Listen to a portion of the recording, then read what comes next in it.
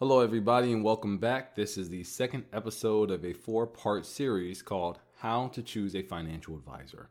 The first part was called Types of Financial Advisors, where we broke down the difference between robo-advisors, online advisors, and traditional financial advisors.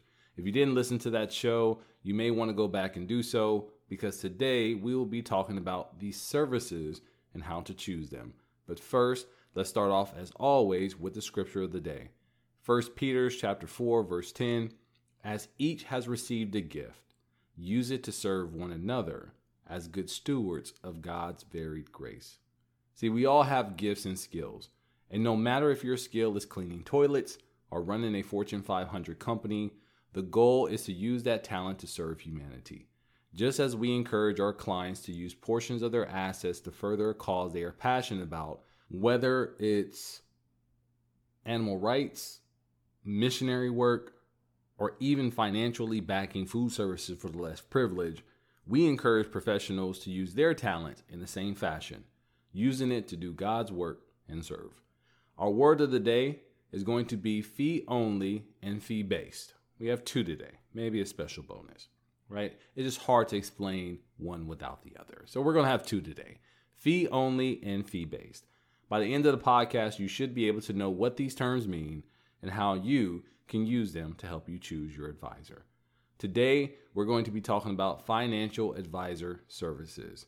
Before we get into how to choose your financial advisor based on these services, let's go over a brief list of services that a financial advisor may talk to you about. First is goal planning. What is the purpose of this money? It could be to buy a house. It could be to fund long-term care, to take care of an elderly parent. It could be to send your child to school. Goals are important because if we don't know where we're going, we really don't know how to get there. Second is budget and cash flow. Where's your money and where is it going? And that's one of the biggest issues we see nowadays is that restaurants are taking money from clients. So whether it's a waiter or a DoorDash, a food service that brings it there where delivery service is $5, plus you're tipping the person, which can run you another $5. So now you're spending $10 extra on every meal that you send. Maybe you do that 7 days a week. That's $70 times 4. That's almost $300 in convenience that we're spending every day. So a budget is not really about restricting your spending. It's about redirecting your spending in the right direction into the places you want to put it. Right? Because every time we get a paycheck, we give.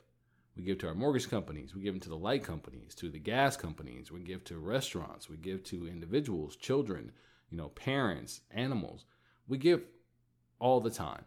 But what a budget does is follows the dollar to make sure they go into the right direction and they're not lost. Next is investment advice. Are you taking too much risk in your portfolio or not taking enough? I think that is an aspect we don't talk about that much because everybody wants to be financially secure, but nobody wants to take the risk to get there. And the phrase is, you don't get rewarded for the risk that you don't take. So some people need to keep up with inflation, which can average between 2 and 3% depending, right? But they want to get into something super secure that's only